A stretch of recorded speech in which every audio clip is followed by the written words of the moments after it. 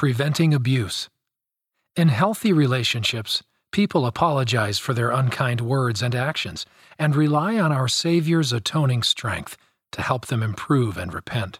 But in unhealthy situations, people continue to treat others unkindly, and those relationships can become abusive.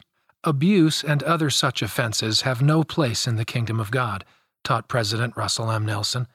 Several Church Magazine articles this month will help us identify and address abuse.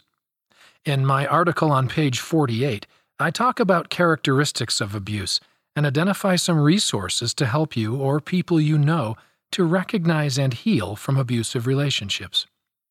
Parents could use the talking points on page 54 to start a conversation with their children about preventing and reporting abuse. This month's magazines for children and youth also include articles on the topic.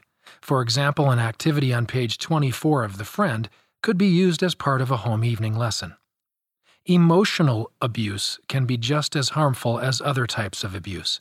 Read Recognizing Emotional Abuse in the digital edition of this issue to learn 5 warning signs and how to get help.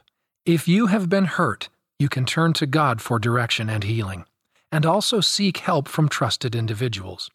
The Lord understands what we are feeling, and He will guide us to safety and joy as we turn to Him. May we all feel God's love and reach out to Him every day.